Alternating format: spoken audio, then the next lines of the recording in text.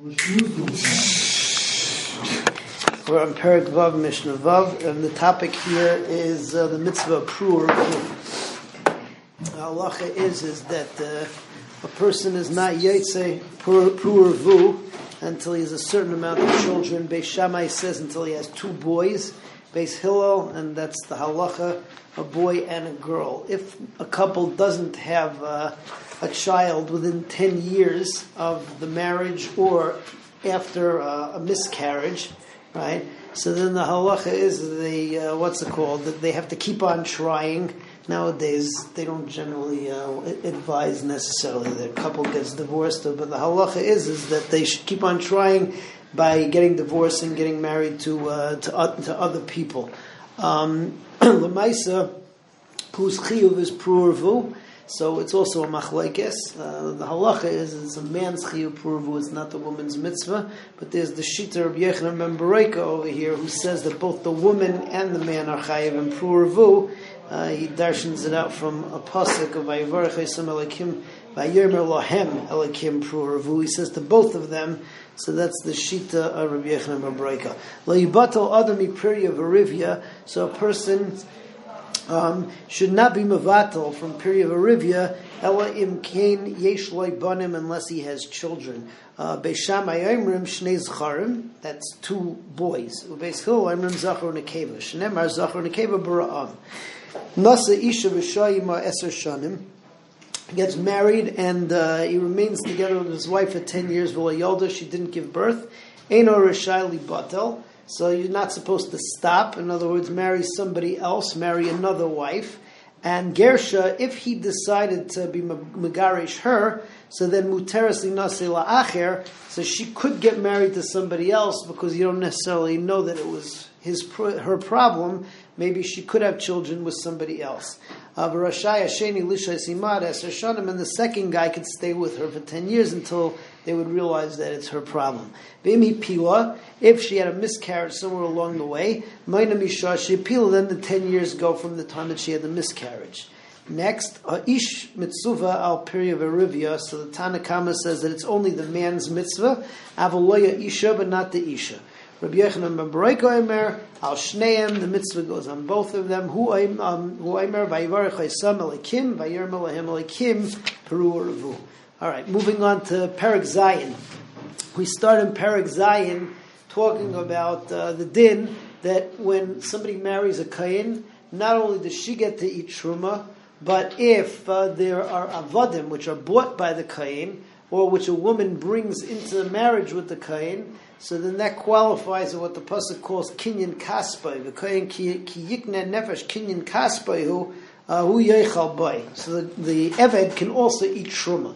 Over here we have an interesting case where the woman who gets married to the kain is really pasal kahuna. So that messes up things because even though she's she's married to him, right? And if she has different types of nechasim, so then the kain is going to have different rights in them, but only certain of her nechasim are going to be considered to be kinyan kaspai. Basically, it subdivides itself like this. There are 2 types of nechasim, and over here we'll talk about avadim who can eat truma. There's nichsei malug and there's nichsei tzayin barzel. Nichsei malug belong to the woman. They continue to belong to a woman during the marriage. The husband just has the right to reap the profits, to eat the peiros, to rent out the land, whatever they are. However, should they get divorced, so then the woman and her yorshim, so they get the nichsei malug. All right. And if it goes up in value, so the woman gets the increase in value. Nichsei tzom barzel basically belongs to the man. However, he's responsible to give her the amount of money at the termination of the marriage that the nichsei tzom barzel were worth at the time of the marriage. And if it goes up in value, so it's his gain, and that's nichsei tzom barzel. So therefore, if you have 2 types of avadim that she brings into this marriage, this woman, this grusha who gets married to a kohen hedyet, right? Not allowed to do it. So whatever nichsei malug she brings in, since they belong to her, and her marriage to the kohen is illicit, and she can't eat truma herself, so her avadim can't eat truma either. On the other hand, the nechsei tzom barzel, that's the avdei malug, the avdei tzom, the avdei malug, the nechsei malug. The avdei tzom barzel, nechsei tzom barzel, even though the marriage is illicit, but since there is a ksuba, they did get married, so those really belong to the husband. So that is kinyan kaspo, and therefore they can eat truma. So the Mishnah says, Almana l'kayin gadol l'grush v'chalitza l'kayin hedit. So you have an almana marries a kohen gadol, grush v'chalitza l'kayin hedit. Hechnisa loy avdei malug. So if she brings in avdei malug v'avdei tzom barzel, avdei malug lo yechlu b'truma. That's her property, and she's not allowed to eat truma. So the avadim can't eat truma. Avdei tzom barzel yechelu, but the avdei tzom barzel they can eat truma. Ve'elu avdei malug. What's avdei malug? So avdei malug mesu la. If they if they die, so it's her problem. Why? Because she's the bailam. Im haisiru, and if they go up in value, haisiru la. So she gets the increased profits. Aval pi shehu chayav b'mezaynaisam. Even though the husband has to feed her avdei malug.